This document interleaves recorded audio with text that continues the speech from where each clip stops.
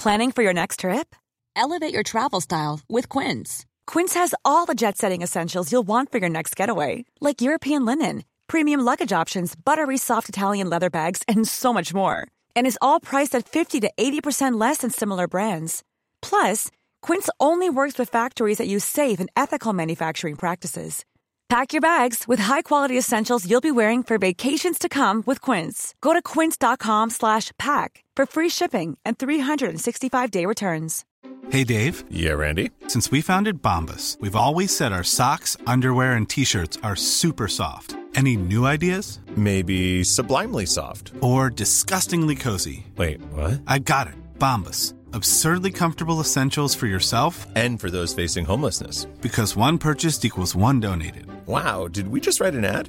Yes. Bombas. Big comfort for everyone. Go to bombas.com/ACAST and use code ACAST for 20% off your first purchase. Coming up on TMS, I always cry when I exit a vagina. Safety peens. I specialize in quick draw McGraw. TMS, now with 100% more grandpa. Drunk drawer flex. Airport Crocs. Turn your mouth into a butthole. Anna de Naked. Healthy as a pumpkin at harvest. This cannon is loaded. Somebody with some seed. Discharge rates and dry areas. The scent of musk with Tom. Farts on demand with Randy and more on this episode of The Morning Stream. Valentine's Day's coming. Oh, crap. I forgot to get a girlfriend again. That's what we call the pump.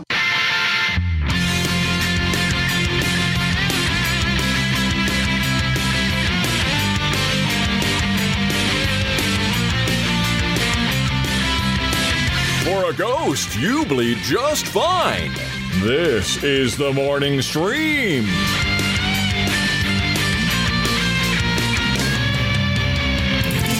Good morning and welcome back to TMS. It's Wednesday, October 5th, 2022. I'm Scott Johnson with and around and by Brian Ibbett.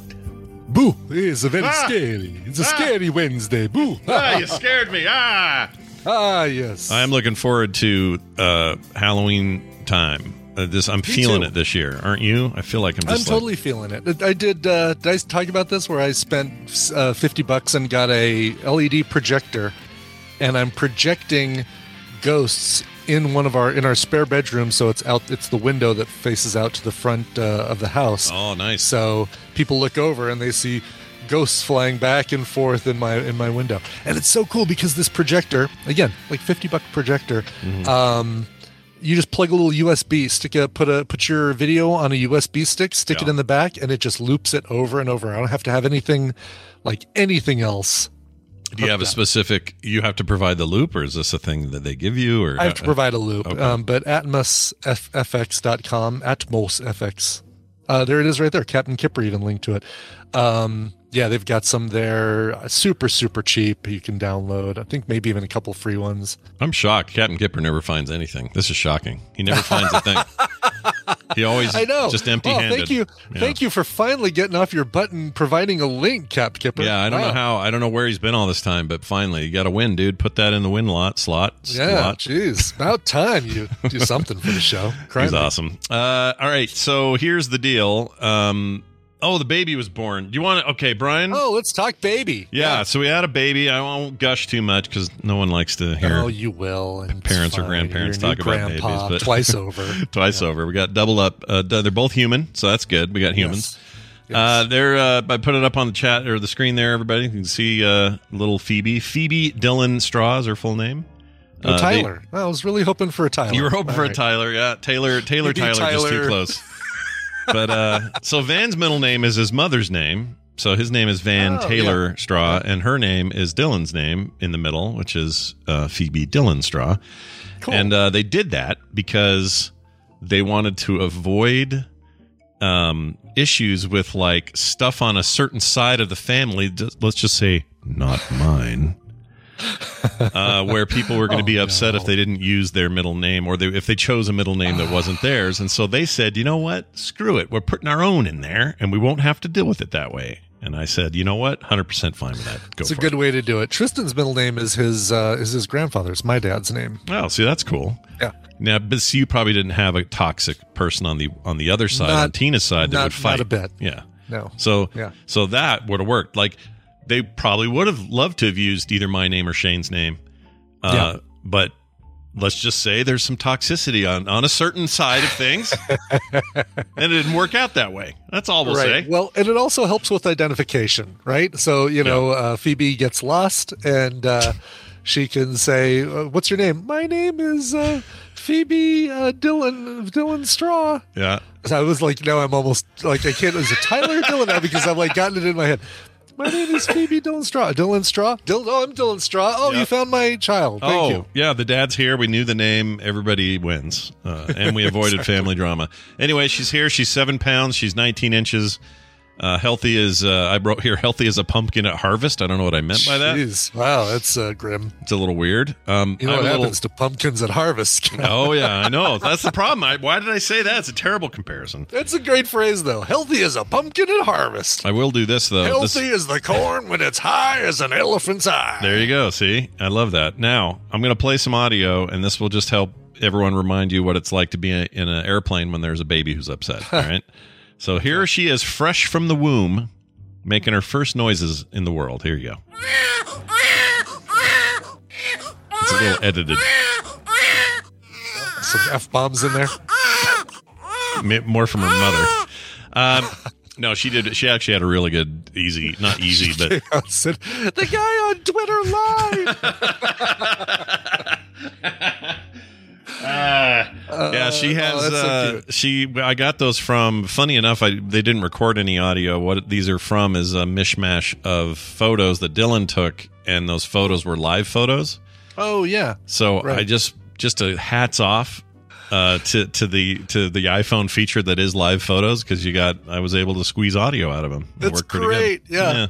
Short, good. Even though 90% of the people who who do live photos don't realize they've got live photos turned on, and so they have no idea. So it's like, oh, here's a picture of my dog, and you look at it, and it's a picture of the dog, and then it like goes to their crotch because they took a picture of the dog and then set the phone down. Yep. Then they put it down, or they say something they don't want to say and don't realize that it's a recording. There's your effing picture of my dog. Always bugging me for photos of my dog, you wretched beast. Exactly. Yeah. So anyway, she's happy. Mom's good. Everybody's good. The actual labor went faster and easier than last time. Zero issues. I got all the right parts. Everything's testing out fine. Everything's good. She's all good. Always so I'm very excited because it means we'll get to see her in, let's see. We haven't got to see the baby yet, so probably be right. tomorrow. How long is the quarantine period? Well, so Taylor had 2 rules this year, or for this birth. She says, look, if you want to see this baby, everyone needs to get there. There's a sign up form. You need to have your COVID vaccines. You need to have your flu vaccines. Freaking don't be stupid. I'm not letting you around the baby unless you go get your shit. So we've done all that. Okay. And then the other rule was we're going to do this as a family at the hospital, meaning Dylan, her, and the baby. And when we're done, that's when we'll see everybody. So they go home either tomorrow or possibly, well, I guess they'll go home tomorrow no matter what, and then settle in and whatever. Van's still here with us. He was here overnight for the last 2 nights. And then Friday morning, we'll go over there and we'll get to meet her. So it's a little bit of a pain not seeing her this soon, but we've had a few FaceTimes. She's, sleeping, doing fine. She's not crying except for the exit. She hasn't been crying. So if I was to exit a vagina, I would cry. I cry every time. I know. Every time Brian exits a vagina, he cries. Every damn time. So anyway, as you can imagine, we're all pretty stoked. The dogs, I think the dogs can tell something's up because they're all acting like idiots. Mm-hmm. And I don't know what's up with these dogs. I need Caesar, what's his name, to come in here and smack him around or something, because all 3 of them, Ripley won't eat for the last 2 days. Can't figure out why. We think she's just feeling the stress. She knows Van's here. It's all a little excited. The levels of everything are a little up, and she won't eat, and she pukes for no reason. Just pukes. Well, because she's not eating, she pukes. It's nerves. Yeah. And probably sensing nerves and stuff. And she goes outside to do it, but still. And then Moira got her. Speaking of vaginas, she got hers permanently shut down. So she got her fixing, or what do you call it? Spaying. Uh-huh. So that's done. Spay your girls, neuter your boys, so she's wearing a donut. Please neuter. What's his face from? Sorry, I meant to switch to your camera, and instead I played a song. Somebody, please neuter the former host. Dude of America's Got Talent, who now has 10 children from 10 different mothers. What's that guy's name? Right. Where's the turban? Somebody in the chat room. Nick Cannon. Thank you, Nick JC. Cannon. Yeah, it was Nick an old. Boy, is that an appropriate last name? He's like a. Nick Cannon, wasn't he? He did a whole bunch of like early stuff on Nickelodeon, right? If I have that right, he does cameo, and it's not online. He just makes an appearance, gets somebody pregnant, and then that's the true cameo, the best cameo. The true cameo. Leave somebody with some seed. Anyway, so where were we? I don't know what I was saying. So anyway, the dogs are freaking out, and then my own dog is actually the most chill, which is normally the opposite. She's usually the freak, and Rainer's fine. She's just kind of chilling. She was spending a lot of time with me, like curling up anywhere. Anytime I sit anywhere, she's on my lap. That's unusual, but she's quiet and chill, and she's eating, and she's fine. The other two, I know what I was going to say. Moira got her thing snipped, so she's wearing a donut, but she still thinks it's spaz time and is not being careful. And so I'm worried about her stitches popping out and all that. Yeah. But with the donut, it's probably like she's a bigger bulldozer, basically, right? Yeah, she's knocking over shit, just annoying everybody. It's a problem. Anyway, all I'm saying is, if you're gonna have a little 3-year-old over, 3 dogs and a cat, that's just you're asking. We asked for it. I can't blame this on anyone else but us. Yeah. Okay. No one thrust the animals upon you. No. I mean, one of them. Kind of. But kind of one of them. Yeah. Maybe 2 of them. Whatever. I love Carter's dog, so I'm never going to say a bad thing about Ripley, even though she's puking now and it's driving us all crazy. Anyway, baby's here. It's all good. Got an email in relation to this. Oh, okay. This is from Rob. Baby relational email. I love it. I know, right? This is what Rob says. I'll play this for him. Send and receive email. So he's got an email about the cord. Because I talked about how... the umbilical cord, yes. Yeah, they let me do it with Taylor, but Carter and Nick, they didn't. And then I thought it was just a thing they just never let anyone do. But he says this. Hey, Scott, my daughters were born in 2016 and 2019. I got to cut the cord for both of them. Maybe it's dependent on the doctor or the hospital, but both times they asked me on the spot, and I did it. Love the show, Rob. I hope you did it well. Yeah. I hope you did it well. My guess is, it's probably a hospital policy thing. If I had to guess. Not even a doctor thing. I'll bet it's like if you're a hospital administrator. Because often what will happen is the doctor will deliver, but that actual offering up, putting the baby up there and saying, all right, snip it, that's not usually him. It's usually nurses or assistants or whatever. So I'll bet it's a hospital policy thing if I had to guess. And ours just I would think so. Well, you never know. I mean, that really honestly could be... Because they even have directors of the maternity ward, right? So it could be just the director of the maternity ward sets the rule, or could easily be a doctor. This is where Tolbert should step in. Jerry. Dr. Jerry. Yeah, Jerry. Calling Dr. Jerry. He'll hear the show later. Go talk to your maternity ward and find out what's the deal with umbilical cords. He's busy doing an anal probe, but if he wasn't, he'd be here live, and he could fill us in on what's going on. Sure. Oh, thank goodness. I'm sure he'll pipe in. He always likes to say stuff after the show. It's like anytime we have any sort of medical questions, he is Dr. Johnny on the spot is what he is. It'd be funny if the maternity ward comptroller was the one that decided this. Because I assume every organization worth its salt has a comptroller working there. A comptroller, absolutely. I think that's the rule. All right. Also, I didn't even see this one. Before we do the feud, Brian, tell me about this. What's this? Did you get this or did I do this? You put this in here, but I'll read it if you like. Did I put it in here? Yeah. Oh, yeah, I did. I did, but you know what? You read it because I think this is appropriate for, the segment, which you have you basically make this game, so you read this. Happy to do it. Hey, Sassafras and Beach, writes arborist Andrew. Listening to Tadpooley Feud this week about hair metal bands reminded me, and you can get logged into the Tadpooley Feud while I'm reading this, by the way. Listening to Tad Pulley Feud this week about hair metal bands reminded me that when I filled out the survey, my wife and I were on a road trip. We often listen to podcasts on road trips. I generally save up about a week's worth of TMS before long trips. And on that occasion, we were in the middle of a podcast called The Wind of Change. It's a show about conspiracy theory that the famous Scorpions song was actually written by the CIA. It was an interesting listen. That is a weird conspiracy theory. I have fun imagining a world where things like that are true. Fun conspiracy theories and not stupid crackpot cue bullshit. Yeah, I agree with you. For just before you finish, both hands in the air and praise this guy's email. I agree. Exactly. Yes. No argument there. It is fun. I mean, knowing who the QAnon people are because they're out front and visible definitely helps with life. It's you're a wackadoo, and I would not have known that otherwise. Exactly. Come out of the shadows, boy. Help identify these people. A quick question I had is, where can I submit ideas for survey questions? I have a good one, but I don't want to say it here and give you, Scott, an unfair advantage.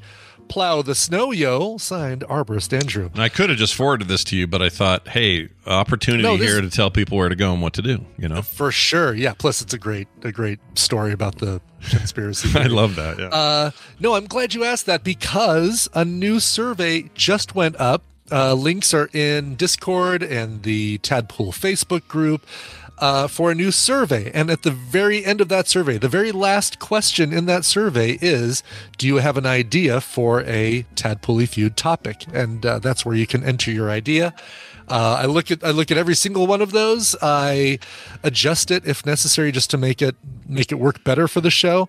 Because we have some people that say stuff like highest rated television show. Yeah. Is the idea they have for Tadpool Feud. It's like, no, it needs to somewhat be opinion based. Yeah, because that's a hard one. Rated by who, and then too many questions. I agree. Exactly. I do also have a dedicated Tadpool Feud topic. If you've already filled out the survey and you're like, oh, I have an idea for a topic and I didn't get it into there, there is actually a separate one for just topics if you want to submit a topic. And I think. And we've got links for those. I don't know if you've got those on the Tadpool or on the. I thought I did, but if I don't have it on the website, I'll make sure it is today. I thought we did, but I'll go check and make sure. Yeah, just grab that. If you don't have it, let me know and I can send you a link. Okay, awesome, groovy. Yeah, that's cool. So thanks for the question and the story, Arborist Andrew, and we'll get your idea in. And then you know what, Brian's used a ton of your ideas, so I have basically every survey. Every Tadpool game we've played, or Tadpool Feud game we've played in the last 8 months has been one that's been submitted by a listener. So very nice. Well, then get ready, strap in. Maybe that'll be today. Maybe yours will be today. Ooh. Hey, that music signals a certain person has arrived, and his name is Brian Dunaway. Hello, Brian Dunaway. Oh, hi, Scott and Brian. Hi. Oh, hello. Hey. I have arrived. Yep. What? I wanted to tell you something. You know how you weren't feeling good over the weekend? Yes. Remember that? Okay. So I thought of you. Yeah, I remember like yesterday. Yep.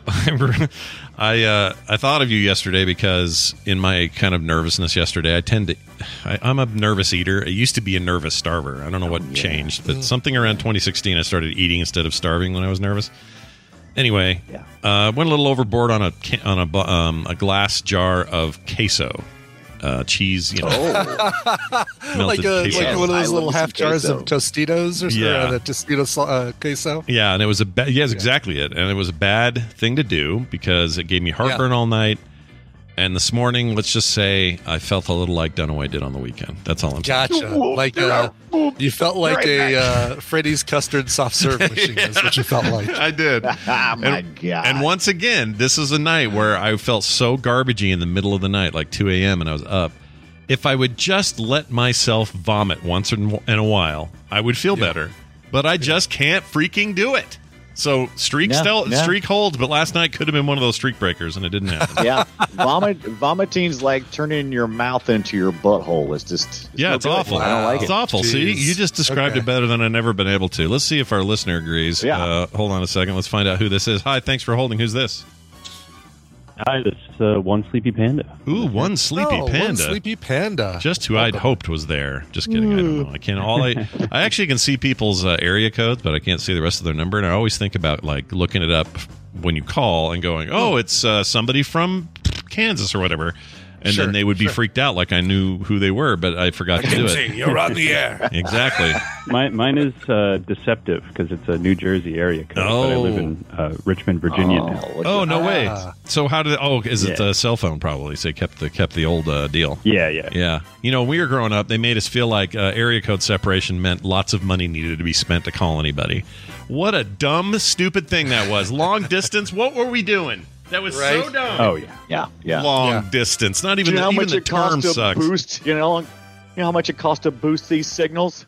Jeez. Yeah. How many area codes do you have in Salt Lake? 2. We have 801 and 405, I believe. Well, in Utah entirely, we only have 2, and that's those 2. Jeez. Yeah, we've got 2 in the Denver area, 303 and 720, and they just announced that they're adding a 3rd, and that's just the Denver metro area. Outside of that, we've got 970 and all these other ones for like Colorado Springs and Fort Collins or something. Weird. Why is that, do you think? I wonder about that kind of stuff. I wonder if like does who exactly sells off those numbers? Because it's a 7-digit number, and then once you run through those, you have to add area codes. Well, no, I guess you had the area code there too. Anyway, there's a lot of numbers. Yeah, who's in charge of it? Sell those to like Google. Yeah, what it means is that somebody is not going through, or a program has not been written to go through that automatically says, oh, this person just turned in their cell phone and closed that number. Great, that number is now available. Like make it available immediately. I know I'm going to get calls for like, hi, is Bill there? Bill. I'll tell you what. I can get rid of that. It's fine. Growing up, getting somebody's used number wasn't too bad, but my God.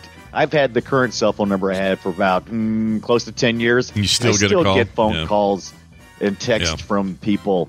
Apparently, I do too. Apparently, I'm an elderly black man registered with the Democratic Party because I get messages like 10 times a week. Yeah, well, I always thought of you as an elderly black man, so well done. Now you have the number of one. By the way, the chat room corrects me. Utah's got the 801, that 385 in northern Utah, and the 435 is down in southern Utah. I didn't know about the 385. That's news to me. Had no idea. Anyway, this has been a fun look at America's system of phone number association and assignings. It really is. Let's move on to this game. Hey, Brian, will you explain to One Sleepy Panda and the rest of the world how this works? I guess if I have to. It's time to play the Tadpool Feud! I've surveyed the Tadpool on some nerdy topics, and Scott and Brian are going to have to predict the answers that they gave us. It's Scott and Brian's job to see how many of those answers they can guess. Sleepy Panda, number 1, your job is more important than ever because you're going to be working with either Scott or Brian. If your team wins, you will get a prize package that includes Civ City Rome, which we did have somebody win on Monday, but they said, you know what, I already won recently on something else. Go ahead and give it to somebody else. So if you win, you're somebody else. Yeah. They're paying it forward. And that's nice. Oh, sorry. Go ahead. I said they're paying it forward. That's nice to hear. They're paying it forward. And the Golf Club trademark 2019 featuring PGA Tour. Both of those courtesy of Joshua. So play some golf, build some Rome. You got yourself a party. You do. You have a party in your mouth. Everyone's invited. Fantastic. All right, let's get to the game. Except that queso. Yeah. Except that queso, which is doesn't feel like a party. No. Basically. Nope. No. Feels like the after party. Yeah. Yeah. Put those hands on those buzzers and answer this question that 822 tadpoolers responded to, and only 5 passed. Only 5 people did not provide an answer. Yeah. I think we finally your found regular ridicule finally got them to stop doing that. It really That's fantastic. Did. Exactly. Good job. I'm gonna get shit if I pass. They really, yes, exactly. Yeah. Fear is my motivator. Yeah. All right, you guys ready? Yep. Name something you'll find in your kitchen junk drawer. Ryan Dunaway. Scissors. Show me scissors. That's good. Ooh, running with those up to number 2. Yeah. Only one answer will beat it, Scott. Oh my gosh! What's something you find in your kitchen junk drawer? That was going to be my thing. So now I'm a little thrown here. I'm just going to say I can't think of anything. So I'll say keys. Ooh. Show me keys. My favorite character from ET. Oh, Number nice. 9. Yes. I'm ahead already, but it's still your game. Good points, but Brian has control. Brian, you're going to get one sleepy panda to help you out with these answers. Wake up! Because I wanted to. Because I wanted to. Off there for a second. No. Yeah, no, you're all good. You guys right, go ahead. So, what do you got? You two, 8 answers still on the board. Name something you'll find in your kitchen junk drawer. Panda, do you have a junk drawer, and what do you keep in it? Bamboo, probably. Yeah. I think, isn't it a requirement of home ownership or renting to have a junk drawer in your kitchen? I think so. I think our HOA is always checking. They send us warnings, say, your junk drawer is a little empty. Yes. 2 people in the survey, which I added up to the passes, said, my wife won't allow me to have a junk drawer, or I'm too clean, I don't have a junk drawer. Too clean. What a weird flex that is. I'm too clean. Yeah. Where do you put your scissors at? Then I don't buy that. Yeah, I don't buy it. What do you got, like a whole drawer called scissors? No, get out of here. With a Dymo label. Yeah, keys. Get out of here. Lame. All right. Freaks. Give me an answer. I would, first thing I thought of was rubber bands. Oh, that's good. Rubber bands. Yeah, where else are you going to put them? Ours are full of them. Yeah, we got tons of those in there. I'm assembling all mine in my garage to make a roadside attraction. Ooh. Show me rubber bands. Number 3. Nice. Oh, look at that. Nice. All right. Well, you guys are on a roll. Continue. Now, Panda, I have no idea what to do with those pins. So there's always like pins and rubber bands and scissors in my junk drawer. You saying pins or pens? What are you saying? Because it's like you just said the same thing twice. Well, see, this is what I was afraid of. We got a regional pronunciation issue. Writing pins. Gotcha. Okay. Writing pins and pencils. Pens. Are you saying pins or pens? Pens with an E instead of pins with an E with an I. Anyway, do the two again in a row. I want to hear Scott say the two and distinguish between the two. Chad thinks we're saying pants, but anyway, here it is. Pins is for the pokey kind. Pins, right? And pens is the kind you write with. Pens. So you're putting a Z on that. The second time you said pens, it did sound a little like pins. Yeah. I don't know. I feel like I'm saying the E. Am I not saying the E? I know. We always feel like it. Yeah. Show me pens, pencils, anything like that. Writing implements. Writing utensils. Ooh, nice. Number 5, That's Sharpies, pens, pencils, markers, all that stuff. That took the lead right there. You're one up on me, so keep going. There you go. Yep. Yes. Now you're on a roll. Panda. Keep that roll going. Ooh. Yes. What we got, Panda? I just put a big pack of batteries in my junk drawer. Oh, batteries is great. It's always the batteries. Both fresh and bad yes, alike. Exactly. All go in the same drawer. I don't know. and you try them, you put them in something, and it's like, nope, doesn't work. Back in the junk drawer it goes. Mm-hmm. Yeah. All right. Show me batteries. Ooh, battery. Number 1. Look answer. at you. Yeah. Wow. Okay, that was a good call. I don't know why I didn't think of that. Yeah. I feel dumb. We put our batteries in I have the a special mounted thing on the wall that holds and organizes my double A's, my triple A's.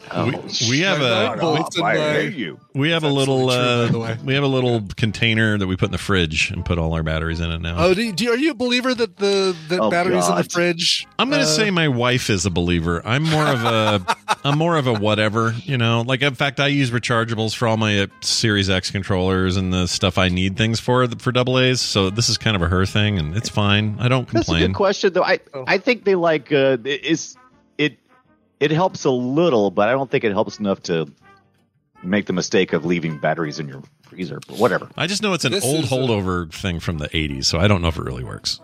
Yeah, so upstairs, and Complex Ninja says Coverville is attacking me with my battery organizer in the closet. No, I'm not. That we actually have probably the same thing. Mounts on the wall, has a plastic cover that goes over it, etc.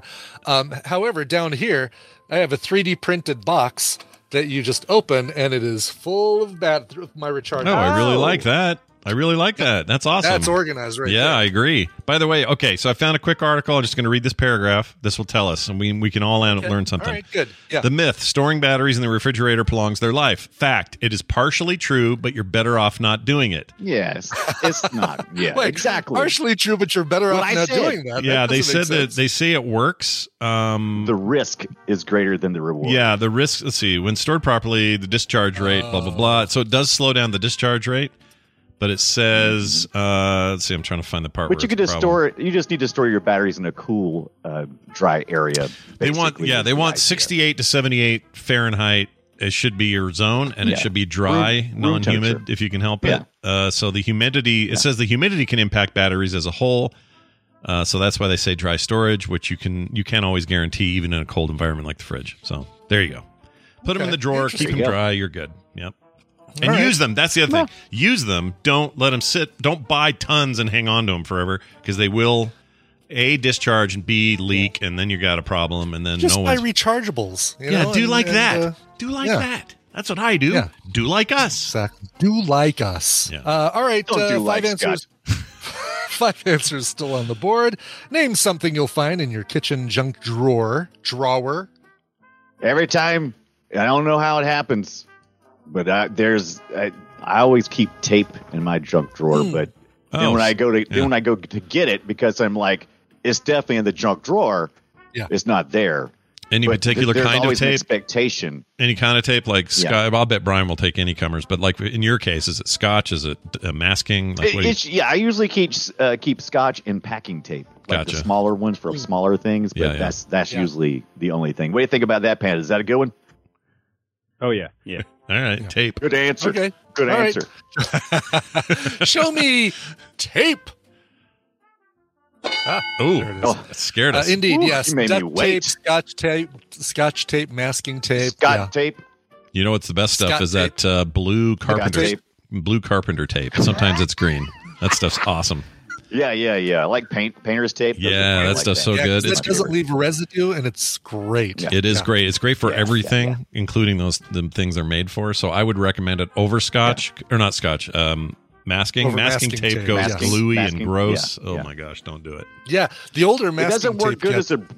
The worse it gets. And it's weird how those rolls, they kind of shrink, and the inside cardboard goes inside of that masking tape. Like, what is causing masking tape to shrink at such a weird Maybe you should keep it in the freezer next to your batteries. Refrigerator, weirdo. It was in the pool. All right. Panda, what else you got up in your junk drawer? Assorted charging cables. That's good. Yes. Very modern. Very modern. Items that you don't even own anymore, probably, right? That's right. Yes. Yeah. All right. Show me cables. Loose cables. First strike on the board. 15. Number 15 on the list was cables. It was popular, but surprisingly, not in the top 10. Even though I think we're all guilty of having those. Guilty. All right. Me. Matches. Oh, that's a good one. Oh, you know what? I'm going to change. Can I change my? I can't. Can I? Is that what I have to stick with? Sure, if you want. Yeah. Lighter. You'd be more likely to have a lighter in there. Yeah. All right. I think that's probably going to be either way, right? I don't think maybe if it would. I don't know. If it's he's our taskmaster. Let's see what we get. Show me lighters. Oh shit! Lighters was number 11. Just out of the top 10 was lighters. Cigarette lighters. All right. Fine. And we don't know if that included matches because you're not going to tell us. All right. I'm not going to tell you. Okay. All right. Yep. It's back to... by not telling you, I've kind of told you. Like that. Because if you look at tape where I say, that includes duck scotch and masking, etc. Exactly. Yeah, by not telling you, I think I've kind of told you. Our junk drawer has like 5 of those long ones. You know, the long kind that you do the barbecues with? We have like so many of those. I don't know why we have like 10 of them. We should have 1 of those. Doesn't make sense to me, but whatever. Right. Well, because 9 of them are out of butane, but you just can't bring yourself to throw them out. That's probably true. This is how people are with their get weed. One of those little rechargeable one that looks like a taser, and it creates that little zzz thing in between. You don't need ones with butane anymore. It's like people with weed vape pens that run out that you can't refill. They're just like, well, if I hang on to it, maybe there's just one more drag in there, man. Exactly. Yeah. All right. It's back to you, Chuckleheads. What do you guys got? Panda, I know I always have to write on. I always have like little writing things, like either Post-it notes or the back of junk mail. What do you think? Post-it notes is pretty good. What do you think, Panda? I feel like Post-it sounds right. Yeah. Because you want to like Post-its, like little maybe, paper. if that's a Post-its. thing you do. Yes. Yeah, I like that one. That's good. Sure. All right. Show me paper pads, Post-it notes, anything like that. Notepads, basically. Yeah. No, that I'm really surprised of. Only one person said paper, and it just blew my mind. Then what are you doing with those pens, pencils, and Sharpies? Exactly. What do you have a separate drawer for your paper that's not junk? Yeah, I don't get it. This is weird. Yeah. All right. So it's my turn again, and that means Scott's gonna say salsa, ketchup, soy sauce, that kind of stuff. Little packages. Condiment packages that you've got left over. I don't know if you should keep salsa in there, but yeah, I'm with the. Well, you know what I mean, like the hot sauce packs. That's what I mean. Hot sauce, Taco Bell hot sauce packet with the funny writing. All right, sure. Show me. Go ahead.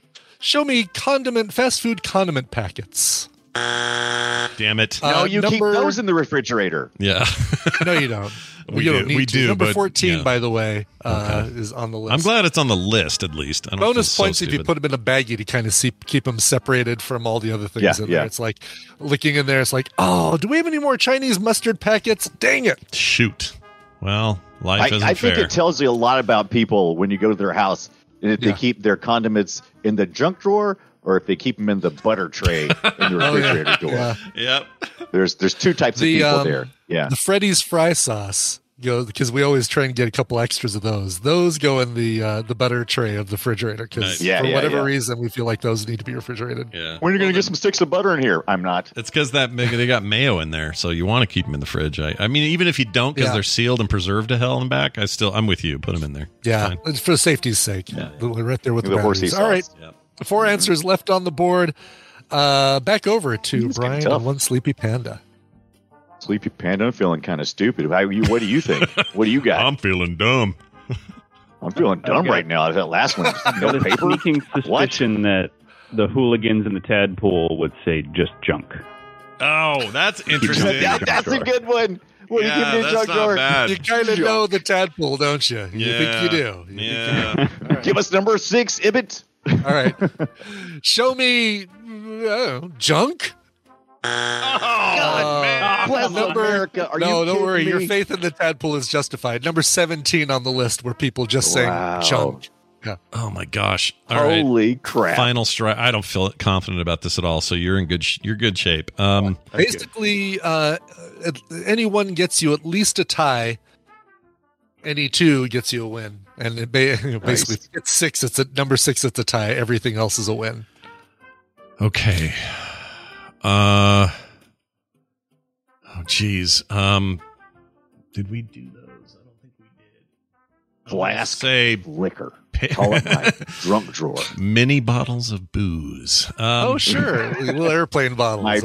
My drunk drawer. It's where I keep the weed. Let's go with the paper clips. Oh yeah, okay. Oh, that's a good one. Just paper clips. Like, I need to eject this floppy disk. Where? Go to the paper clips in the junk drawer. Yeah. All right. Because nobody ever uses those with the paper that they don't keep in the junk drawer. Show me paper clips. Oh shit! Son of a what? That's all right. Paper clips was number 26. People did say paper clips, but not enough of them to make the list. The good news is, one Sleepy Panda, you've won the prizes. Yeah, no matter what, you get this. Congratulations. You're a winner. Yeah, well that's done. awesome. Let's look at the rest of these. Prepare to bunk your heads.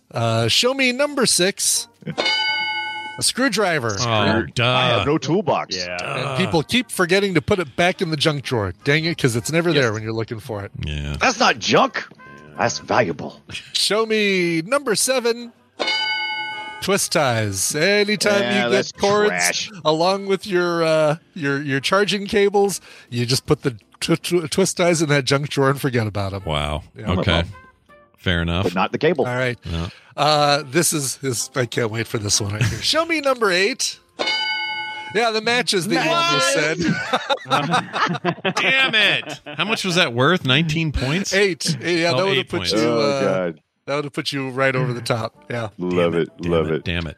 Okay. And finally, you wine drinkers know this one. Show me number 10. Oh yeah, corkscrew. Good answer. Yeah. Now that goes with my other. Yeah, well, I keep my corkscrew in with my my silverware and that stuff. But, are you a regular wine drinker there, Dunaway? Do you partake? Enough that I wouldn't put it in the junk drawer. Fair enough. Some other popular ones: bottle opener, can opener. So not a corkscrew, but one of those you open up a bottle of booze with. That's pretty good. Bag clip. Menus, fast food menus, restaurant menus, Chinese food menus, potato peeler, screws. I think some people think of the kitchen junk drawer as the one where you put, some people think of the kitchen junk drawer as where you put all of those miscellaneous kitchen gadgets or kitchen tools. Right, exactly. Yeah. Screws. You got the screwdriver, might as well have some screws. String, thread, twine in there. Somebody puts a hammer in there. 7 people said that. Oh my God, that's so heavy. Yeah, that's weird. Right. Tape measure. Very good one right there. Toothpicks, pizza cutter, whisk, change. You put your change in there. Candles, birthday candles or regular candles, chopsticks. You always get an extra set of those with your Chinese food, so might as well put them in one place. Yeah. Straws, extra straws that you've gotten. Box cutter, flashlight. Flashlight's a great one. Glue, flashlight, that's great. Another good one. Yeah. Thumbtacks. Ow. Hair those are the worst when you're digging around in there. Stab. Oh God. Thumbtack. Hair ties, barrettes, letter opener, just random lids. Not the hat store in the mall, but just regular lids. Safety pins, beer caps. Somebody put bleach. Oh, jeez. I'm kind of afraid of that person. Yeah, I don't want to go to there. They have an ice pick in there as well, or what's the deal? Those people probably business cards. Let's see. That's about now, is that safety pins or safety pins? Safety pen. Safety pens. Yeah, there's no safety peen. It doesn't exist. They're pens that you won't accidentally read on yourself. They're safety pens. Oh, okay. Yeah. Oh, gotcha. Safety peen is a condom. So get that and wear I'm getting some of you people a toolbox for Christmas. No kidding. That's what they need. Exactly. Yeah. Well, we do have a screwdriver in ours because we do have screwdrivers in our toolbox, but there are times it's like, I just need a quick screwdriver for this, fixed and done. I don't want to go back in the Yeah, and oftentimes you're not even using it. Like for us, it's always a flathead, and it's used for things that aren't necessarily screws. It's like, I got to pry this open, guys, right? You guys don't have Leatherman tools in your pockets constantly. No. Where do you live? No, because I occasionally go to places where I have to go through a metal detector, and I don't want to be responsible for saying, "Oh yeah, I forgot my Leatherman was in my pocket." I guess I. Oh man, you get a high five here if you have to pull it out and go. I just got my Leatherman. Ooh, yeah, high five. That's what happens. Okay, well, I think they take them, and then you're just screwed, right? You either can run it back to your car, or they just confiscate it and you walk into the No. Where I live, they go, "It's cool, bro." Yeah, you live in the freaking wild south, man. Right. People, you don't have a Leatherman here. Here's one. Right. To go on into the. They hand them out at the door here. Yeah. Oh, they do. They just give you a Leatherman on the way into the plane. Yeah. No, yeah. I get that. I had a theory last time I flew here for this trip.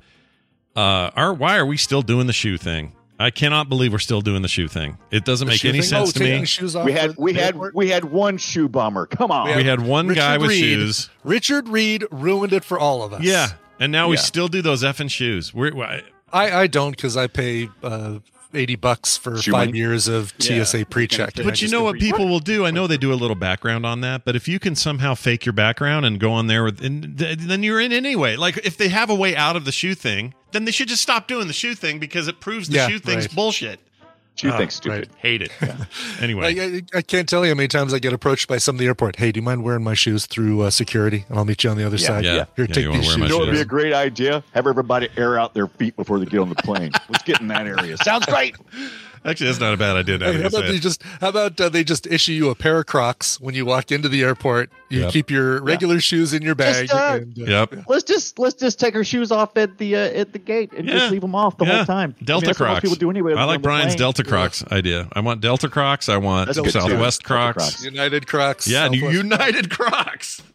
The only thing I'd ever get for United that I liked. They suck. Anyway, hey, so here's the deal, Panda. You got to send Brian an email, coverville@gmail.com. He'll forward you those codes, and you'll be wallowing in your success. How do you feel? Wonderful. Oh, that's so good. You were a great guest to have on. Thank you for being here. You were awesome. Yes. Dunaway, hey. He wasn't so sleepy. No, he was fine. Was he aware? Yeah. Due to the birth of the new family member here, we had to push Play Retro to today. So that whole thing we told you Monday was a lie about it being on Tuesday. This week it's today at 3:30 Mountain Time. Same thing. We're doing the trackballs, all that stuff, everything we talked about Monday. But it's tonight. Nothing's changed. Yeah, nothing but the day. The time. Just the time. That's it. Yeah. Even the time's the same. Just shift it one Earth you're day. Right. It's just the day. Yeah, it's just the day. Are you excited, or what are we doing? That's it. That's all we have. Brian, kiss our butts. I can't wait to talk. Okay, he's out of here. We're going to take a break. When we come back, good idea.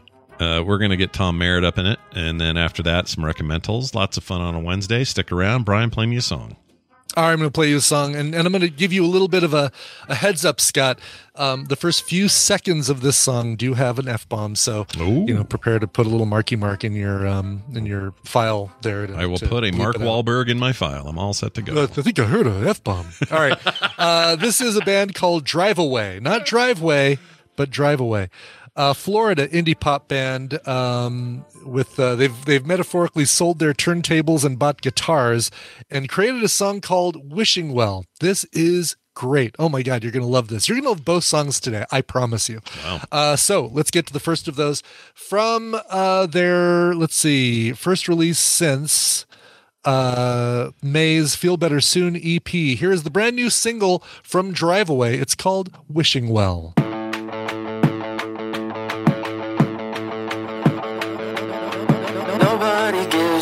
What I'm feeling, long as I smile big for the jokes they tell. Wish I could take it to hell, and I'm drowning in a wishing well. Tuesday feels so much the same. Wednesday's gonna hurt as I swallow the pain. Is this inside of my brain? Gotta be something I can blame.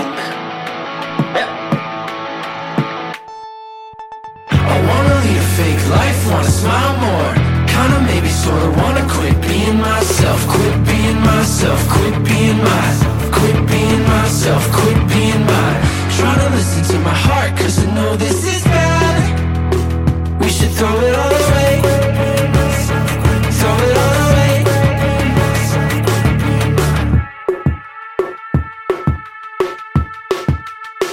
We should throw it all away.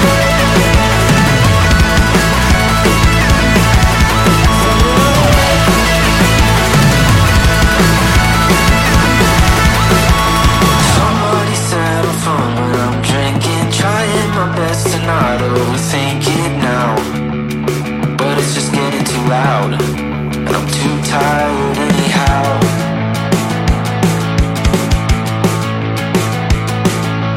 Failing to hide the things that I'm feeling, maybe my friends will think that I'm doing too well. Feels like there's no one to tell, still drowning in a wishing well. I wanna lead a fake life, wanna smile more. Kinda maybe sorta wanna quit being myself. Quit being myself, quit being mine. Quit being myself, quit being mine. Tryna listen to my heart, cause I know this is bad. We should throw it all away. Throw it all away. We should throw it all away.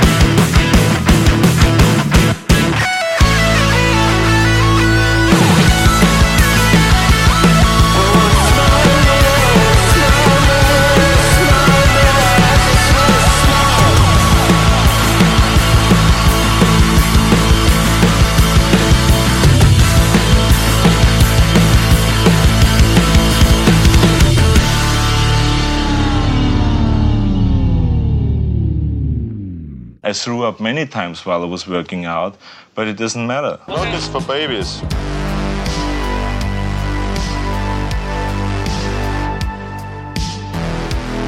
I'll gladly pay you Tuesday for a hamburger today. This is the Morning Stream.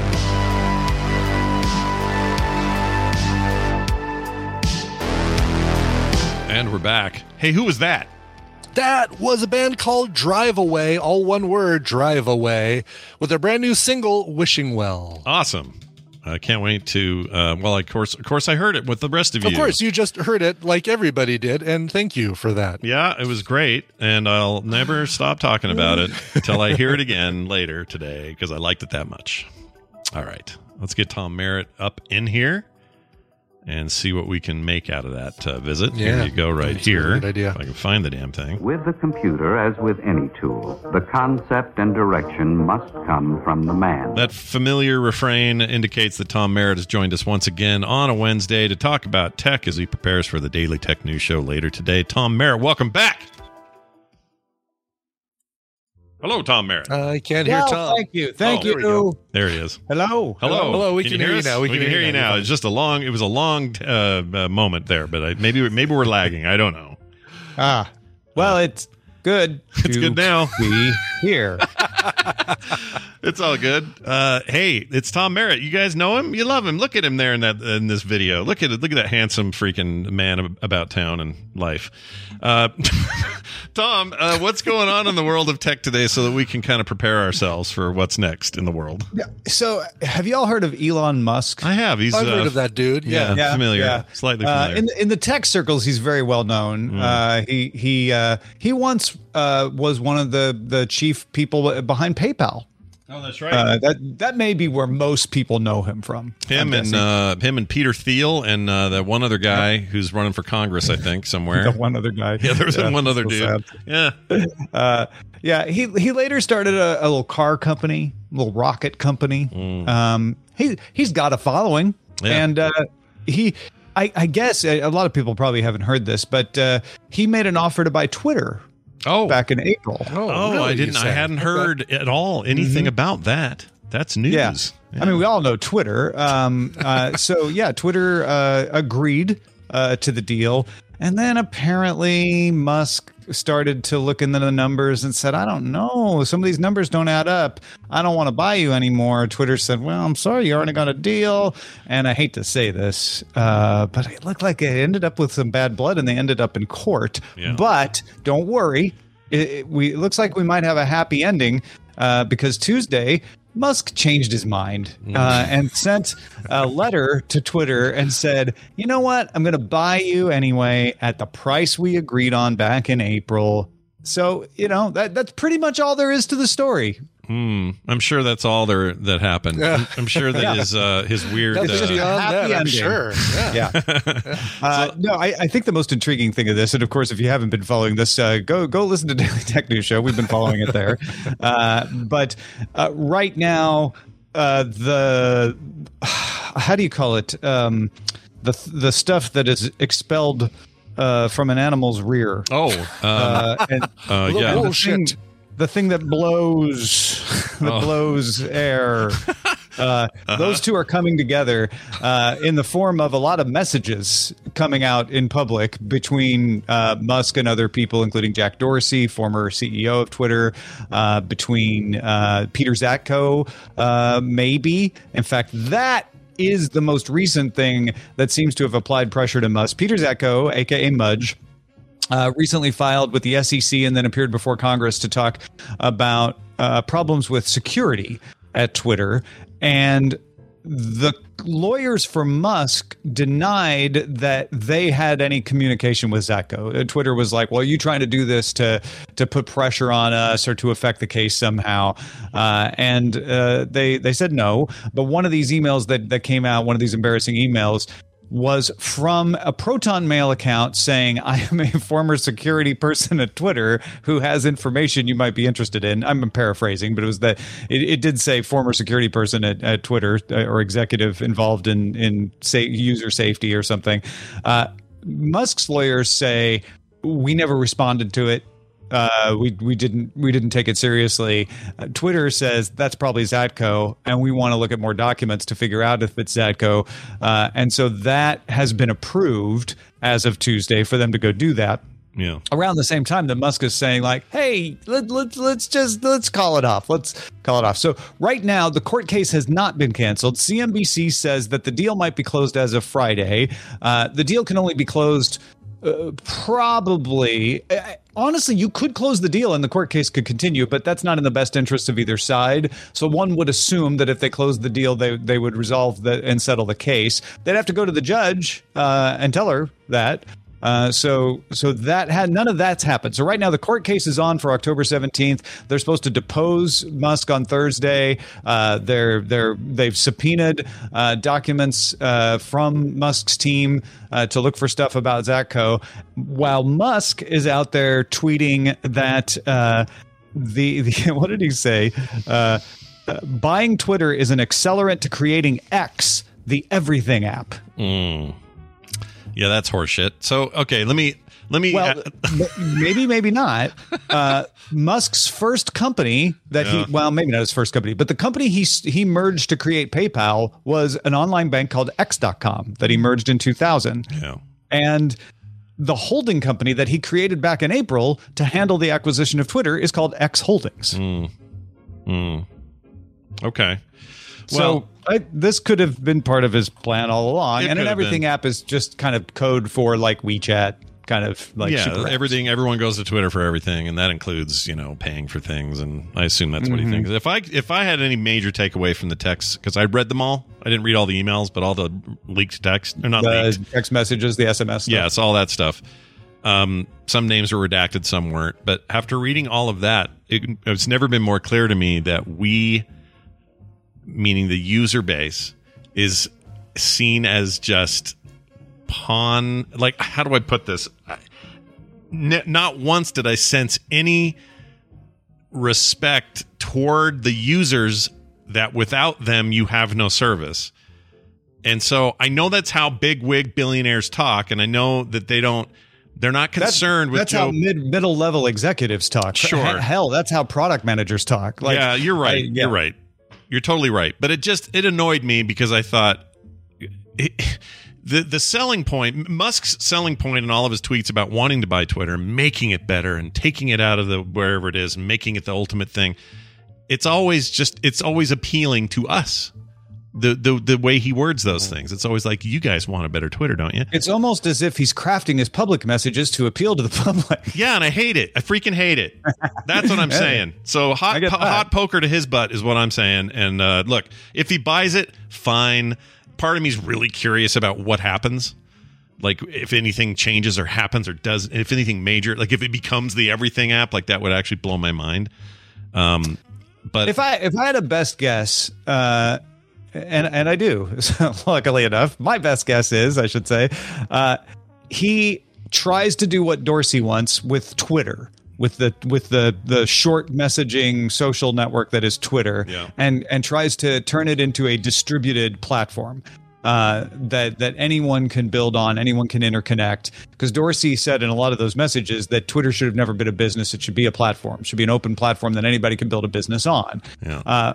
I think he takes Twitter and he tries to do that with it while using the company to build X on that platform. And X is a different thing. It's a new thing. And it uses a lot of what Twitter offers and brings in new things and acquires other companies to become the super app in the United States, because that is a golden opportunity in the United States. There are super apps all over the world in other countries. Geo has one in India, WeChat in China, and it's kind of seen as an opportunity in the U.S. to create the super app. Facebook has tried many times to turn WhatsApp into that and has not been able to pull it off yet.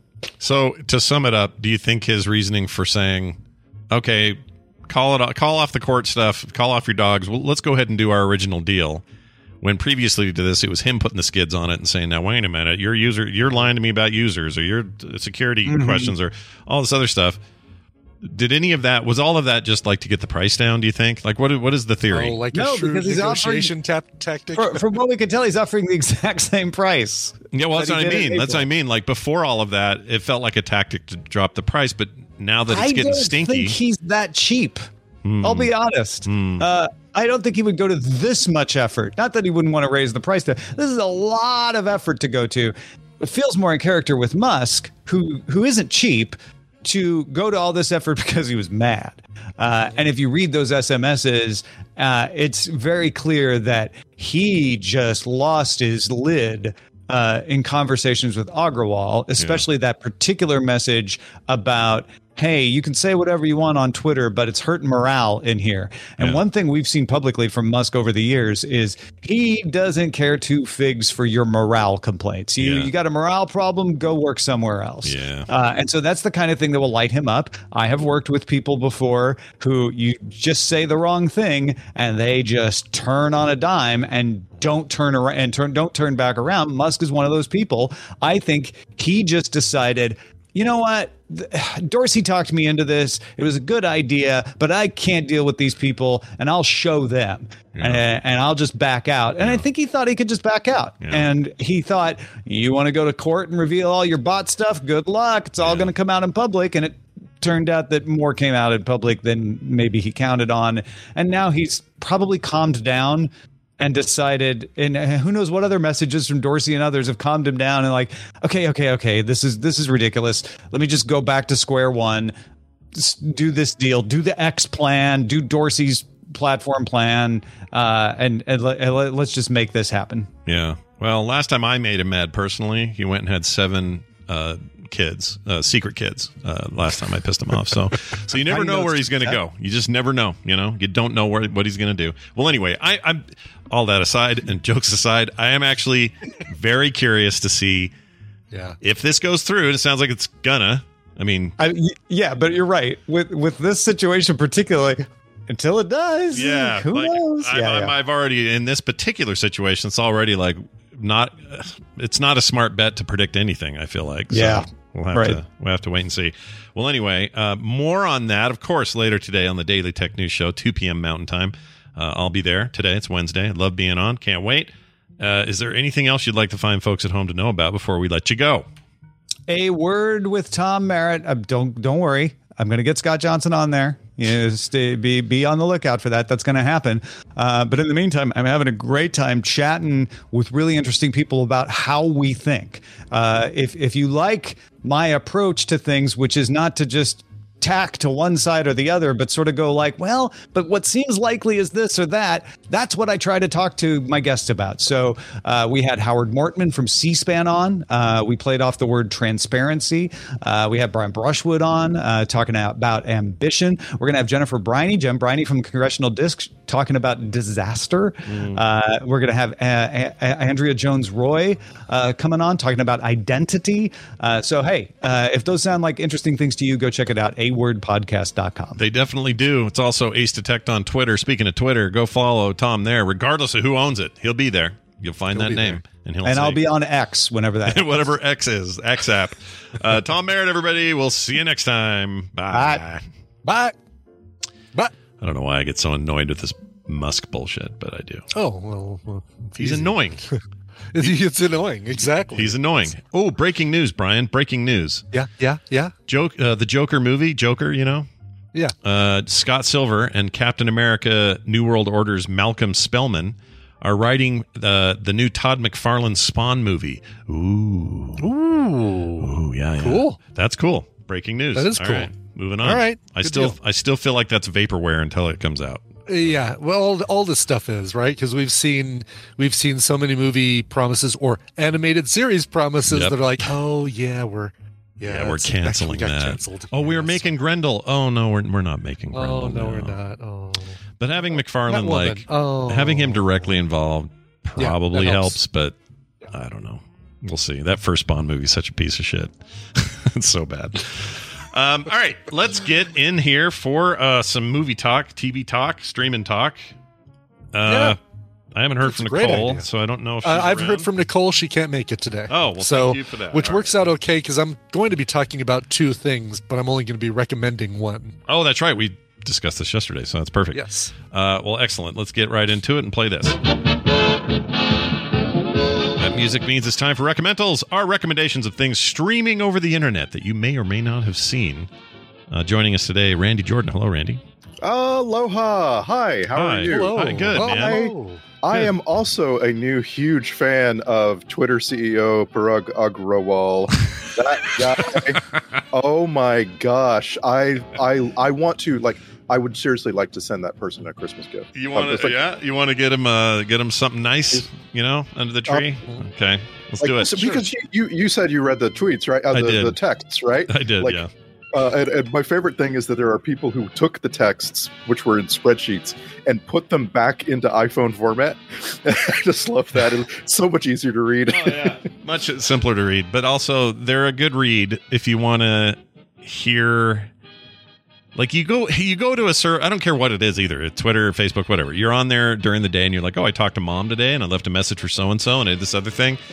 If you want to see what these guys are really talking about, yeah, they don't think of you as important at all, even though you're crucial. You are the product. Yeah. That's what I hate. Your numbers, basically. Having one guy standing up to him while everyone else is just kissing his butt was just so interesting. Yeah, no, that's great. It made me realize, man, one day if all of my texts with my friends and family were to suddenly be in a court case and you could see them. Yeah. It's what it reminds me of when we go to zombie times, and money means nothing at that point. Like you'll be stuck in an elevator with somebody like Elon Musk. How does that power dynamic work then? Yeah, right. Like if he doesn't know, if he's a little chicken shit in the corner peeing his pants, and you're like, all right, we got to figure out what we're going to do here. I know on the third floor there's some guns. Like you're planning for the future, and he's going. In that situation, my long practiced ability to produce a fart on demand is going to come in real handy. I didn't know this. SJ, I hope he practices that outside. Yeah, I was gonna say. I hope this is a thing that you do away from the family, but I actually can't produce a fart on demand, but I am like everybody else. I am capable of recognizing when I'm about 5 seconds away from an irretrievable emission. Yeah. It's like you gotta leave the room. Yeah, you gotta hang on to it. No, I get you. Oh, why can't we have Nicole today? Because she would pronounce it Elon Musk is why. All right. Well, we're going to get right into it. I'm going to start with Brian, who's got. You want to do the Mecha Mental first, or how do you want to do this? I'm going to do the Mecha Mental first because it's a great way to lead into what makes the Recommendal so good. But right. So as promised, I watched the Netflix movie Blonde, which is a sort of a biographical film about Marilyn Monroe, starring Ana de Armas, the lovely and still very talented Ana de Armas, who I think is just given kind of garbage to work with. Let's give you some background on this. So it's an adaptation of a book by Joyce Carol Oates, which came out in 2000, and Joyce decided for kind of sensationalistic reasons to, instead of making a book about Marilyn's life from what we know, because there's plenty of that already out there, she wanted to make something that was a little bit more sensationalized, a little bit more she created some fictional plot lines, like threesomes with the sons of Charlie Chaplin and Edward G. Robinson. Wow. Not just threesomes, but an entire threesome relationship with those two. If you're going to invent something for Marilyn out of whole cloth, I guess it has to be sex, sure, right? Right, exactly, yes. Yeah. She invented a rape that took place early on in her career that there's no evidence ever happened. There's a bunch of stuff like this. And so Andrew Dominic, who was the director of this film, took that material and basically created a 2 hour and 47-minute film, basically visualizing all this stuff that was in Joyce Carol Oates' novel. It's called an adaptation. I don't know if you've heard of it. But anyway. He's the dude that made that This Much I Know to Be True thing. Yeah, but also the Robert Ford, the Coward Robert Ford movie. He directed a couple episodes of Mindhunter, Yeah, see, I really like his work, generally speaking. Yeah, normally I like his. I've liked his work too, but there are some decisions that he makes in this thing to like go from black and white to color for no. It appears to be no reason. Like normally you do, when she's in her own mind, everything is in color, and then when she's in the outside world, black and white, or sober versus drunk, or delusions versus reality, that sort of thing. Yeah. But this one just bounces back and forth for appears to be no reason. And I don't know. You're given a property to work with.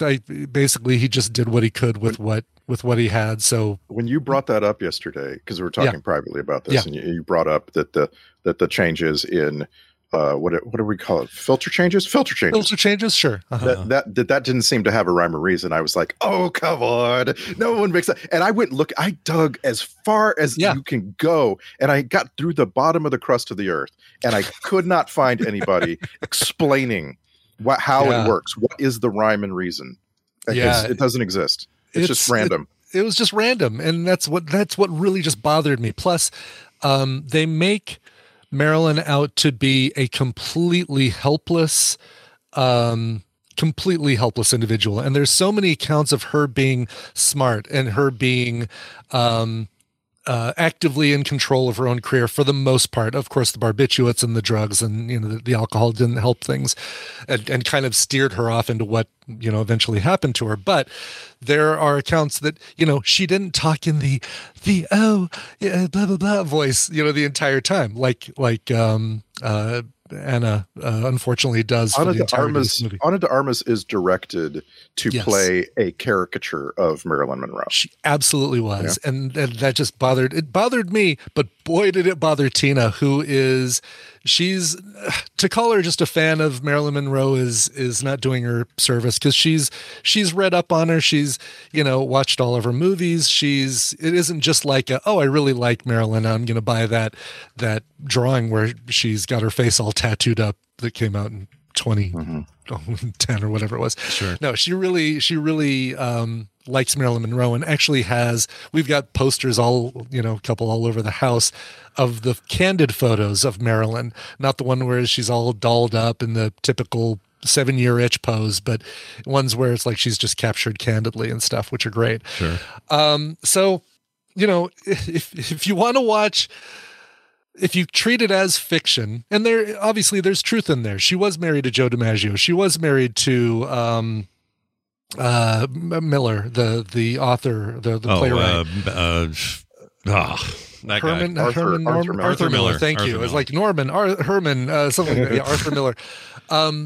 And there was potential evidence of her being abused by Joe DiMaggio, and that's sort of visualized off screen or audioalized off screen with this. Bobby Cannavale is great. He plays Joe DiMaggio. He's great in everything he does. Adrian Brody, also great as Arthur Miller. Adrian Brody cracks me up. Like he can't, like, as straight as it been, like, because he was like the pianist, right? Like he's as straight as he plays it, though, he just looks funny. There's something about his face. He always looks like he's clowning a little bit. Well, no one's nose is more broke. I mean, even Owen Wilson looks at him and goes, "Man, wow," he says when he looks at his nose.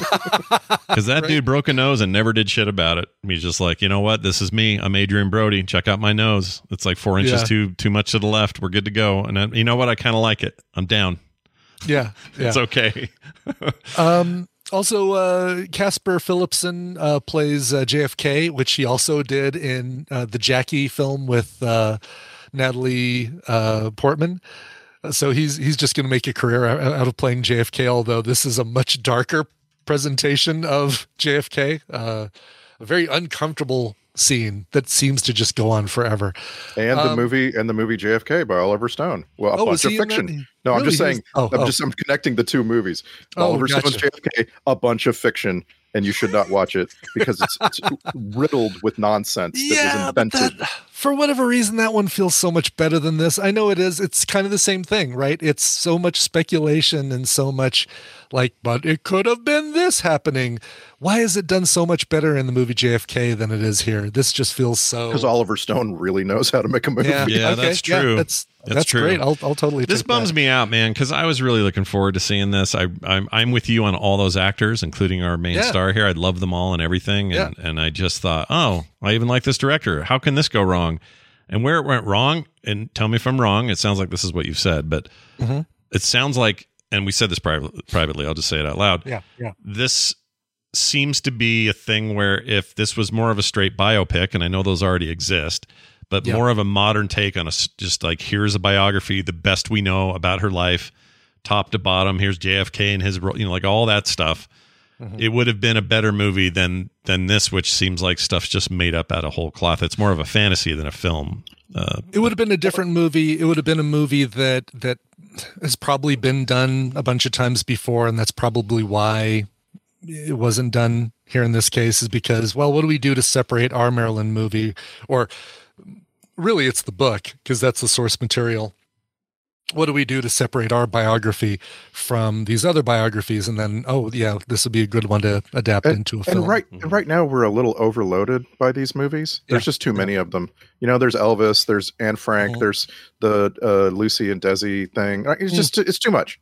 Yeah, but the Lucy and Desi thing, there's everything on that is accountable. Like everything there is verified and true. I don't know. I haven't seen the Elvis one, so I don't know how much of that is it sensationalized, because it is. What's his face? Baz Luhrmann. It's Baz Luhrmann. Yeah, it's very shiny. It's very good and exciting. My mother-in-law thought it was fantastic. Like she would not stop talking about Elvis for a while. So I like it. It must be pretty good, because that's a very unusual recommendation coming from her. Yeah, I didn't know about the Anne Frank biopic. Does Chris Pratt play Anne Frank in that one? It's no. It's some European actors. I'm forgetting the names of all of them. Anyway, yeah. So this is, look, the only person I'd really recommend this to is if you really want to see Ana de Armas run around naked for 2 hours and 45 minutes. Yes, we do. Yes, and who doesn't really? That is really about the only positive thing that came from watching. Great. So hey, all you pervers, let's get in there. Let's get it done. If you'd like, I could put timestamps on all of them for you, so that you don't have to suffer through all that exposition and just get right to the boobs. And it really is all you see. You just see boobs. Yeah. Boobs. So let's move over from that into my actual recommendal today, and this is great because this just arrived on Amazon Prime streaming in the last couple months, and so I put in my list saying, basically, as soon as I've got a free day, I'm going to recommend this. But what I did that I wasn't planning on doing is I watched it last night again, because I loved it so much. And that movie is the audio clip that I gave you. Look at that. I almost said it. Oh, you almost did. All right. We'll see if we can play this here. So just say yes. To whatever she asks you, just say yes. Let's say if she asks you if you can sing, say yes. If she asks if you can dance, say yes. I can sing and I can't dance. No, I know. I'm just saying that if she asks you if you can do something that you might not know how to do, just say yes. Because you can only learn how to do something once you get the part. You have a warm smile, which is very powerful. And you have a very Jewish nose, which is becoming very fashionable. I'm getting a lot more requests for Jewish girls. Really? That's great. Are you athletic? You seem to have a very firm body. Yes. Do you know how to horseback ride? Yes. Do you know how to do fencing? Yes, I can fence. Basketball? Yes. Baseball? Yes. Soccer? Yes. Any other sports or special skills that I should know about? I studied Krav Maga. I don't know what that is. What is Quick Draw McGraw? Oh my gosh, that's funny. I'm glad you let that go until that. Yeah, that was great. Because that's one of my favorite lines of the whole movie. The person you're hearing there is Alana Haim. She's the youngest of the three sisters that make up the band Haim, and she is the star of a film by Paul Thomas Anderson, or one of two stars of the film by Paul Thomas Anderson called Licorice Pizza, which was an Academy Award nominee last year, a well-deserved Academy Award nominee, Best Picture, Best Director, and Best Original Screenplay.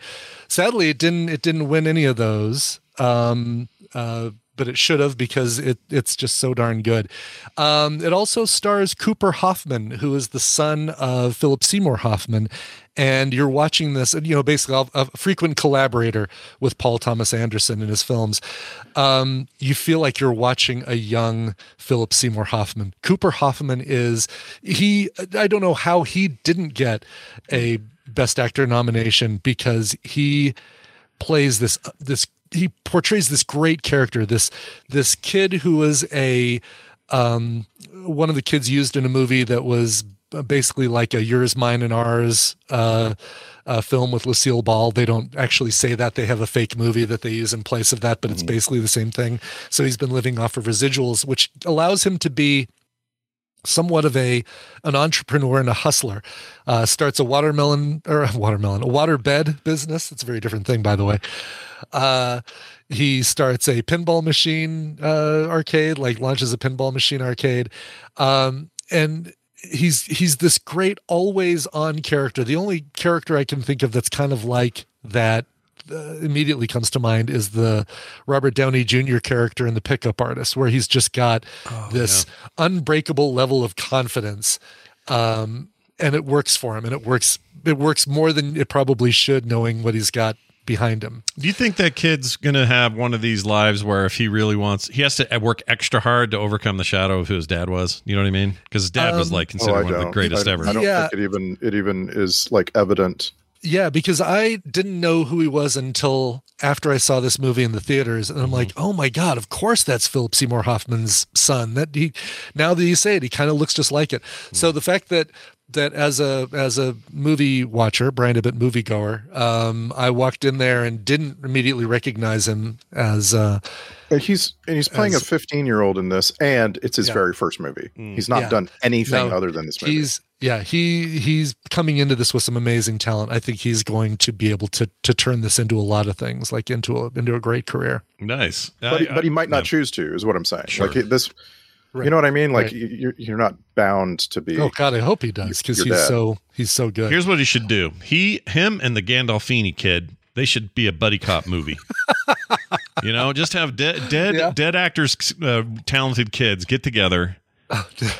Even if they're not dead, like get that Maud Apatow's daughter, who's awesome in Euphoria. Sure. Get her in there. Get all these kids in there that are like parents are like overwhelmingly celebrated and talented and award winning, and just have their kids do cool shit. That's what I want. Yeah, but then unfortunately, then the focus of whatever they do together turns into look at all these kids of famous people, as opposed to. It's a good point. I've been reeling for months now about Wolfgang Van Halen suddenly just becoming his dad, like a very large, round version of his dad. Yeah. Like I keep just thinking, like, what if that was your life? Like, how would you feel if your life was just do what your parent did? Did he play and do it perfectly? Did he play? He plays bass he did play bass for Van Halen. That was his thing. So they worked him into the limelight by having him take over for Michael Anthony when Michael Anthony parted ways with the Van Halen brothers. Yeah. And then he, along the way, over the last 10 years,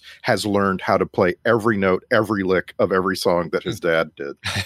Interesting. Wow. I hadn't really followed it since. I just remember him taking over for Mark Anthony, and plus that whole, whatever, that band got weird then. But Michael Anthony. Mike, what'd I say? Paul, what'd I say? That's right. I said anyway. So Licorice Pizza. Brian, how do you feel about the age gap romance? It's very prominent in the film. It's talked about quite a bit, and Alana, the character Alana, is 25. Cooper Hoffman plays, like you said, a 15-year-old, and it's obviously talked about very much in the film, and the relationship, without giving anything away, the relationship that's a no-go in the relationship. for one of them. The thing takes place in 1973 in California and in the Encino area. You've also got Sean Penn as an older producer actor, kind of the again, a really weird role for Sean Penn, as this really smarmy, not a good guy kind of character. Tom Waits kind of appears in that same scene. And then, of course, you got Bradley Cooper, who has always wanted to work with Paul Thomas Anderson and finally got the chance with this film, in a great character. Basically, he just chews up, eats the scenery every time he's on screen. Some cool stuff about this, though. The Cooper Hoffman was actually, as a kid, babysat by the Haim sisters when they really awesome. Yeah, we're talking with Paul Thomas Anderson years ago about another music videos that he was producing of theirs. So the fact that all happens is kind of funny. Trying to remember the actor who was in Best in Show. He was Michael McKean's partner in Best in Show. He's in Arrested Development. He is. Yes, John Michael Higgins. There you go. Higgins. That guy's a genius. I love him. He is great, and he plays the most racist restaurant owner that you'll ever see in a film like this. Like, you can't believe that John Michael Higgins is kind of getting away with doing and saying the things that he does in this film, and it's hilarious that he does it, and so damn cringy that he does it. Speaking of cringy, here's the only question I have: they actually ever? Does anyone ever eat a pizza with licorice on it? No. Licorice pizza is a term for vinyl record.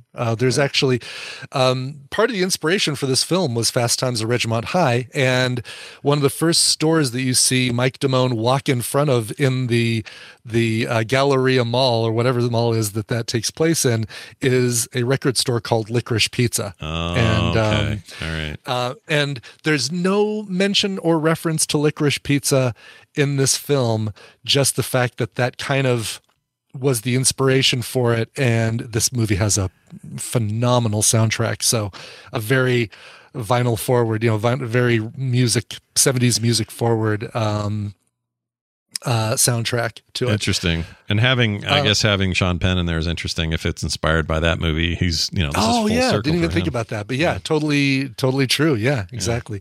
Yeah. The rest of the Haim family is in this thing, not just the other two Haim sisters who play Alana's sisters in the film as well, and even keep their same names, Danielle and Esty, as well as their parents, who also play the parents of Alana Haim. So basically they just said, hey, Haim family, play the Haim family, but we're going to give you the last name Kane instead. And sticky in the 70s. Yeah, exactly. That's a really interesting thing for PTA to do.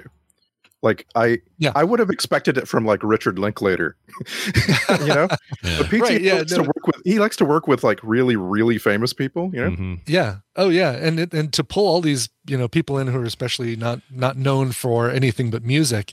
Again, Alana Haim does an incredible job. And for her first role, as an actor, she does an amazing job. So I'm hoping that she continues to do this as well. Johnny Greenwood from Radiohead does the music, the score that's not the soundtrack, and that's also great. This is really good. It's on Amazon Prime right now. I can't recommend it highly enough. It's such a great coming of age, warm, heartfelt movie that I think most people will enjoy. And there's no you can watch this. There's no nudity. There's implied nudity, but there's no real nudity or excessive violence or anything like that. So, Tim Conway Jr. is in there as well, and Maya Rudolph. I forgot about those two. Oh my gosh! So you get another junior, like we talked about the previous movie. That's awesome. Is it Paul Thomas Anderson's first PG-13 movie? He's pretty hard R usually. I thought it was R, isn't it R? No. It says R. It's R. The IMDb says R at the top. Does it? Then it's R, but that's probably just for language because there's no nudity. Plenty of language. I was picking scenes, saying, "Well, I'm going to have to do a lot of editing if I want to use that scene." So last one, I think he hasn't done. Wait, do I have this right? That Inherent Vice was the thing he did prior to this, and then everything else has been music videos between then and that. I think this might be. Yeah, he hasn't done jack for. It's only been what 5 years since Inherent Vice. 2014. So that's. That's more than I. Yeah, that surprised me. But lots of music videos, in particular the Haim sisters. All the Haim sisters videos, yeah. So, I mean, obviously he saw something in them and said, you guys can... Radiohead as well, which is probably how he met Johnny Greenwood. Yeah, a bunch of Radiohead. PTA is one of those people who's only going to make a movie every 7 years, and it's like the thing that he's focused on at the time, you know? Yeah. Like he's really meticulous. Well, he'll drink your milkshake if you're not careful. So a meh comment, not even a meh. I can't even really give a recommendation to Blonde, but a very, very strong recommendal for Licorice Pizza now on Amazon Prime Video. Nice. Just put Atomic in front of Blonde and watch that movie. That one's better. Yeah, you know what? Good plan. It's not a great movie, but it's better than this. It sounds like it's a better movie than Blonde. There you have it. All right, I'm going to play a clip.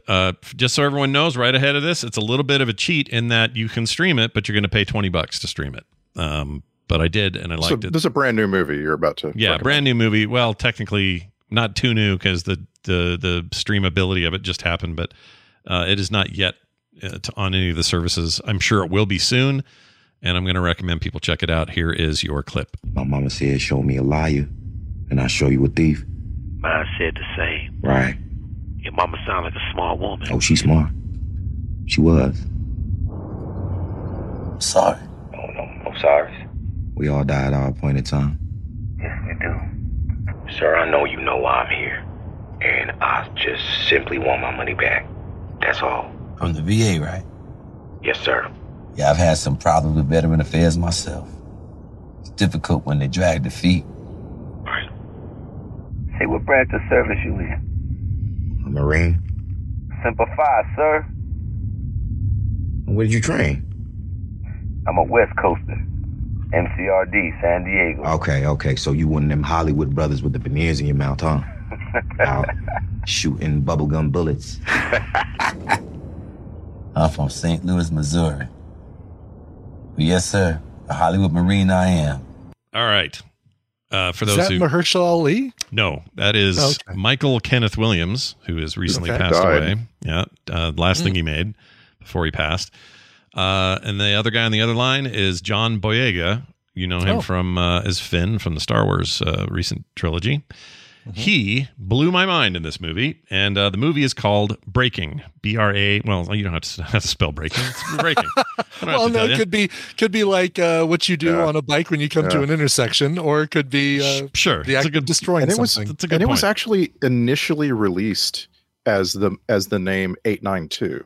Correct. I don't know what changed or why it changed. I couldn't find any info on that. But you're right. I'm really glad they just changed the name of it quickly. Yeah, Breaking's great. The other thing was just too vague. I don't know. I don't know how it would miss it or how it would actually apply to the film, but I did read that. And this is not Electric Boogaloo, right? No. This is not Electric Boogaloo. Not Break-In. Oh, gotcha. That might have been why I tried to spell it, actually. I don't know now that I think about it. This is about a Marine war veteran played by John Boyega with a shaved head, which I think he should keep and never grow hair again. It's just a good look for him. Wow. Okay, I'm looking at photos now. Yeah. Wow. He's got, some mental emotional issues that come from his time in Iraq. He's a veteran. This is all based on a true story, I should mention. This movie's directed by Abby Damaris Corbin, I believe is how you say the person's name. Anyway, it's you've all probably seen Dog Day Afternoon. It's definitely got that vibe to it. He goes to a bank. He's got a homemade bomb. He just wants this $800 back that the VA owes him, and they've just been putting him through the ringer to try to get it. It doesn't sound like a lot of money. He's not even there to rob the bank or hurt anybody. He's there on principle, but he's going to some extremes again. Some mental health issues are there. He's got a daughter who he just loves beyond anything else, and an ex-wife who's with the daughter during the whole movie.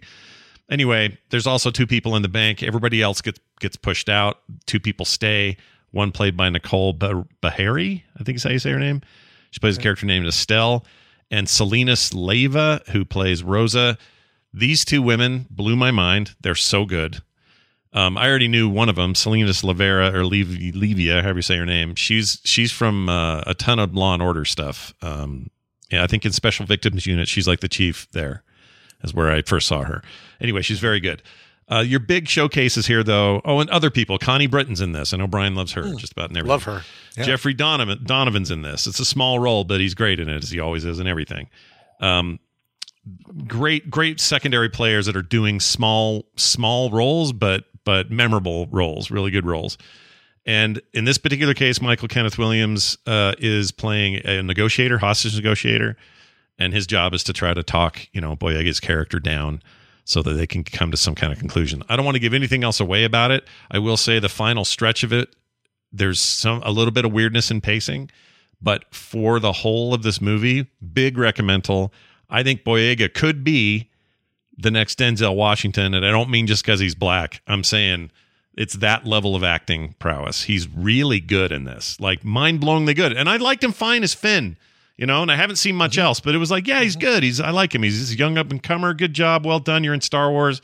This is new level, higher level acting, and it's I was gripped by everything he said and did in this movie. He was really, really good. So he alone is worth seeing this for. But everybody else is great. Michael K. Williams never phoned it in.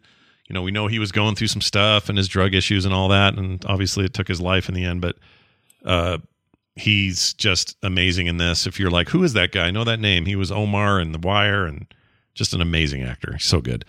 Anyway, can't recommend it enough. I had to pay for this.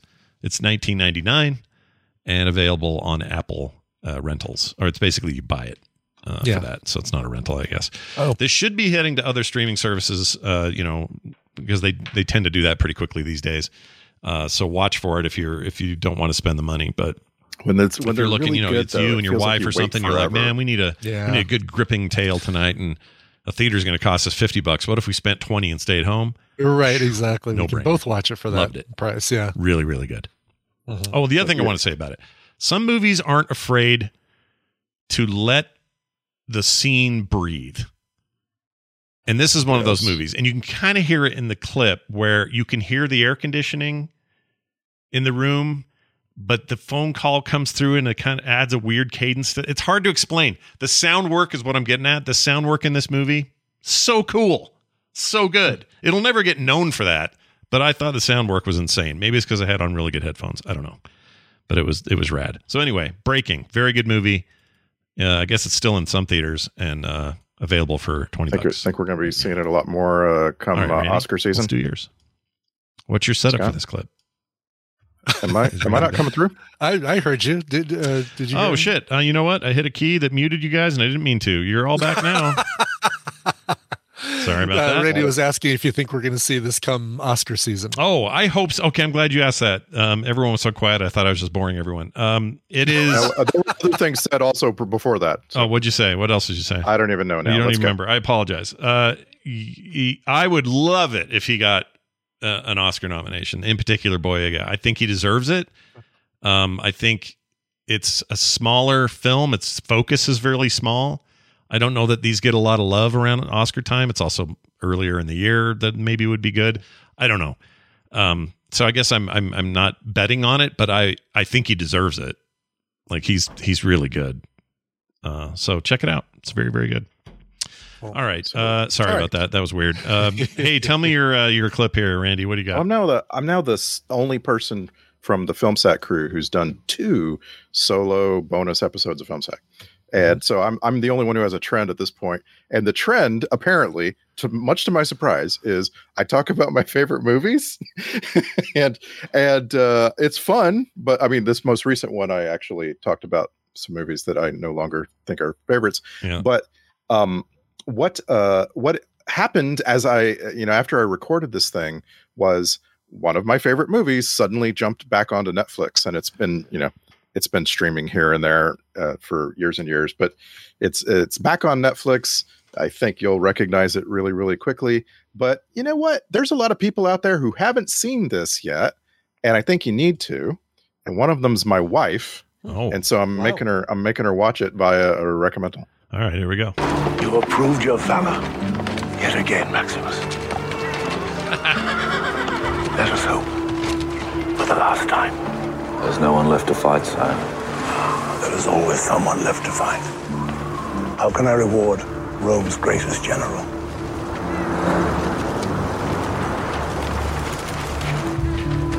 Let me go home. Home. The great Richard Harris. Yes, the great Richard Harris, who wasn't the only person who died soon after making this movie. Actually, I would say he was the person that died soon after making the movie. There was someone else prominent in the movie who died while making the movie. Oh, wow. This is Gladiator. This is Ridley Scott's epic. It is, it's kind of surprising how much this holds up. Like, I keep thinking, all right, now 10 years have passed. Now 15 years have passed. I'm going to watch Gladiator and I'm going to be seeing, it coming apart at the seams or something. Nope. It's great. This movie is just simply one of the greatest movies ever made, and you should watch it. Yeah, I love it. The guy you're talking about is Oliver Reed. He played Proximo, and there are some moments toward the end of that movie where they superficially use footage of his face where none existed because I couldn't film the scenes with him, and it felt a little off. Does it still feel a little right? weird? So the good news is that most of Proximo's scenes were shot as the very first thing in the movie. Coming into this, Ridley Scott knew he was taking a chance with Oliver Reed. Oliver Reed was a long time known drunk. And was very unreliable, and he was perfect for this role of this sideshow gladiator circus guy. Like he's like a ringmaster, and he's perfect. He has to deliver a bunch of the philosophies of the movie, and but nonetheless, he claimed at the time that he was sober, but he was drinking. And he actually drank himself to death with some other people who were making the movie. They went out drinking with him while making the movie. And he got so drunk that he died in his sleep that night. Yeah, it was a pretty rough story at the time, I remember. And this movie's significant for me in particular because it was the first time I ever saw Joaquin Phoenix, first time I ever saw Connie Nielsen, first time I think I saw Digimon Hansu Smuju. What's how you say his name? Daimon Hansu. Daimon Hansu. I love him. And the guy I love the most, or I think is just interesting as hell, is Tommy Flanagan. He's the guy with the crazy scar on his face. Oh yeah. He's in lots of other stuff since, but there's something about this movie where I feel like I got a lot of origin material for some of my favorite characters. Once again, Scott, difference between me and you don't recognize Joaquin Phoenix as one of the kids from Space Camp, and that is true. I don't. You're absolutely right. I never think of that. He had quite a career before this. Yeah, he had that Space Camp career. He was choosing his movies at this. This was a time when he was in U-Turn and he was in 8mm. Yeah. So I'm always going to call that movie 8mm. Yeah. And the Joel Schumacher movie. Sure. Yeah. The Nicolas Cage. Yeah. So anyway, Joaquin Phoenix is the revelation in this movie. It's hard to name another performance where you hate a person so much that you want to reach to the screen and strangle them with your own hands. Yeah. And he is perfect in this movie. He's very good. Yeah. I mean, it's on my short list of movies I consider to be perfect.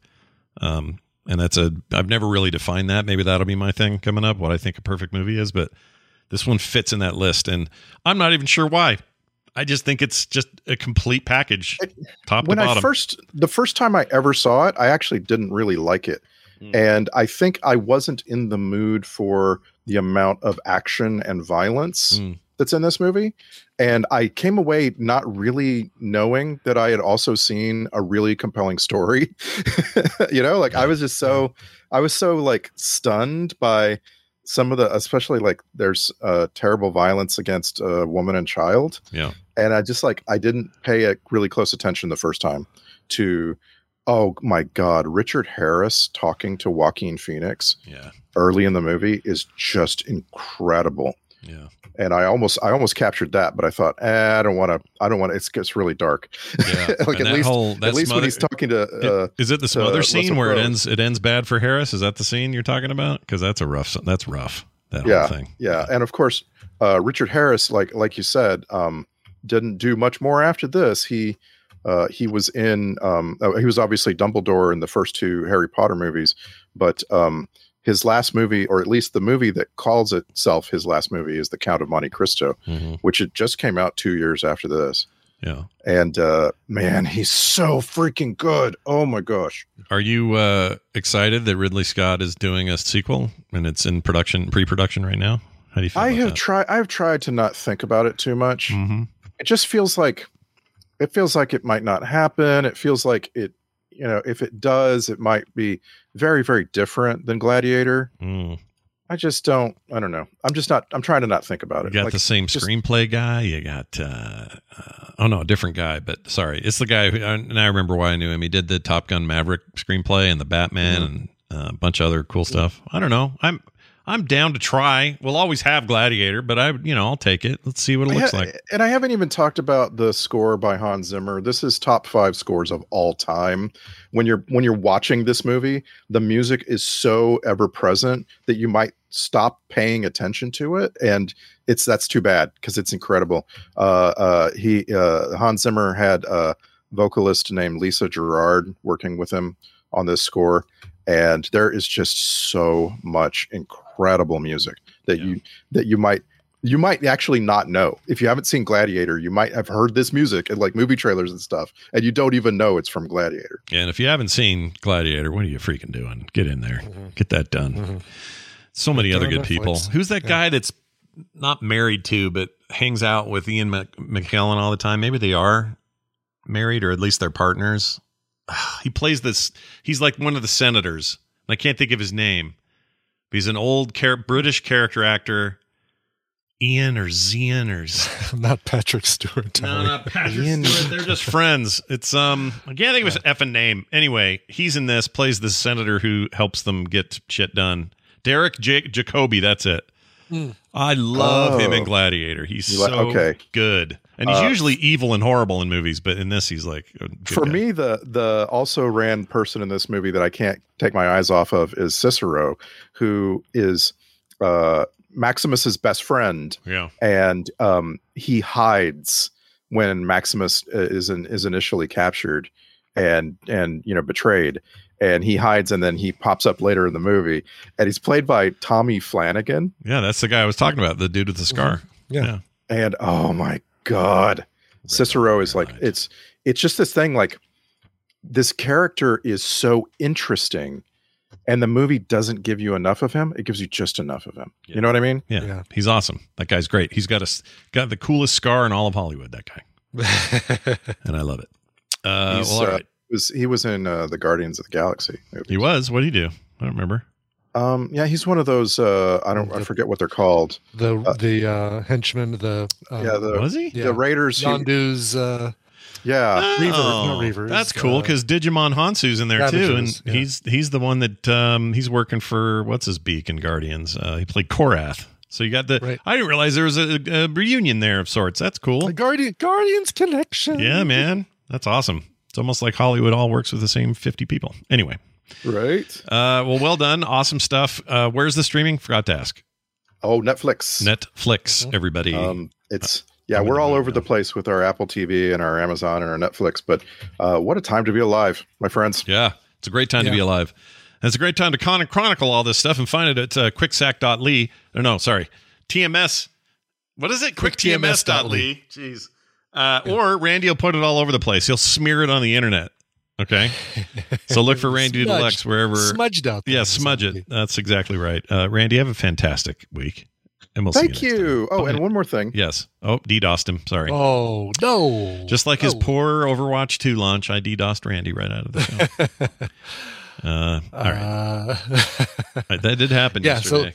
Sorry, go ahead. What? Licorice Pizza, Gladiator, and Breaking. The 3 recommendals today, and then our blechemental is blonde. Yeah, there you go. Appropriately, which is unfortunate. Makes me a little sad. Boobcomental. Boobcomental. Nicely done. All right, it's the end of the show. We were talking about getting McDonald's today. Yeah.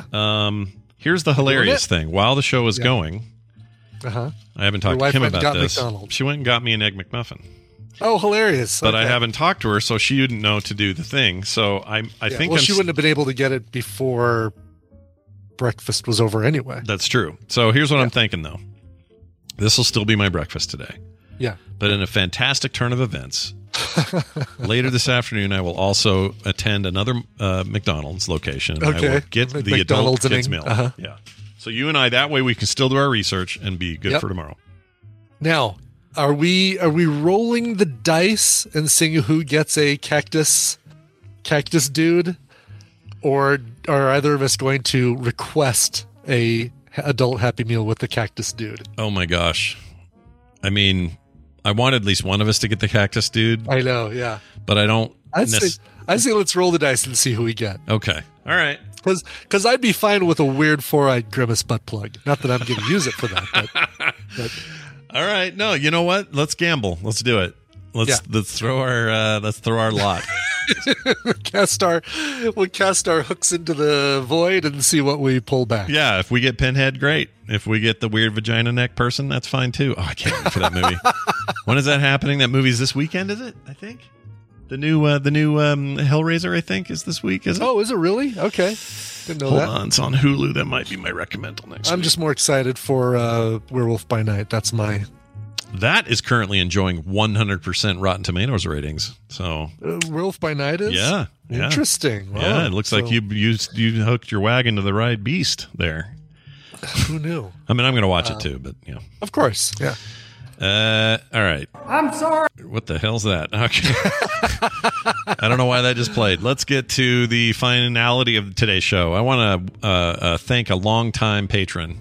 This is Dankenia. Or okay. Dankenia. Dankenia. Yeah. Could be the dank is the important part. I live in Dankenia, and it's dank. That's right. Diggity dank here. We got dank memes, yo. Anyway, Dankenia, long time, 2014 or so, joined us and is still there. Just want to give our thanks in their direction and thank them for their support of the show. If you'd like to be like this person, go to patreon.com/TMS, where you'll get bonus content every single day, never an ad, stuff every month, and bonus content in the mail. And if you think that's not enough, it's also really cheap. For $1 a month, you could join all this. So go check it out. That's patreon.com/TMS. For everything else, it's frogpants.com/TMS. In the grand tradition of the Tuesday episode of the show, or Wednesday rather, we leave you with a song. Brian, play one, please. But just on Wednesdays. Elizabeth Collins wrote in and said, "Hi, stop, no, and bad dog." Oh, geez. My name is Elizabeth, a.k.a. Beffy Dino, and Sunday, October 2nd, I turned 33. The last few weeks have been a bit rough. I had a bout of COVID that hit me a bit hard and was just starting to feel better and was looking forward to having some fun. Then Friday, I was getting out of my car back from the dog park and didn't notice that my sweet 60-pound dog seriously saw something scurrying around outside and that I didn't, and took off as soon as I opened my car door. Oh. I must have instinctively grabbed onto his leash because before I knew it, it twisted around my middle and ring finger and just like Thanos, snapped. Oh. So instead of hanging out at the Renaissance Fair with the turkey leg and friends, I hung out in bed alone with pain pills for my birthday. I was hoping that maybe the cover master could play a song to try and cheer me up while I go into surgery Tuesday to have 6 pins shot into my phalanges to hold them together again. Oh. You guys are a constant source of joy. Love you all and best wishes to Tay and the family this week. Oh, man. I would like to see the baby. That's him saying that. P.S. Could Scott give me a honk, or any random soundboard if you can find it. We love the honk guy. Let's do him. He's great. Always a pleasure to click that guy's button. She also did the thing that I like when she said it's Coverville's choice. I love Coverville's choice. You've never let me down on these. Let's do it. No, and this is a song that you're going to love, Scott. Okay. And the rest of you listening as well. This is a band called Tandem, Tandm. They spell it like, the new modern way without a last E. From a single that they released in 2022. It's a cover of that song by the Counting Crows that's just going to get stuck in your head and you're going to sing it all day long. Here's Tandem with Accidentally in Love. See you guys tomorrow for a Thursday edition of the Morning Stream. So she said, "What's the problem, baby? What's the problem? I don't know. Well, maybe I'm in love. Think about it every time I think about it. Can't stop thinking about it. How much longer will it take to cure this? Just to cure it, 'cause I can't ignore it. If it's love, it makes me wanna turn around and face me, but I don't know nothing about love.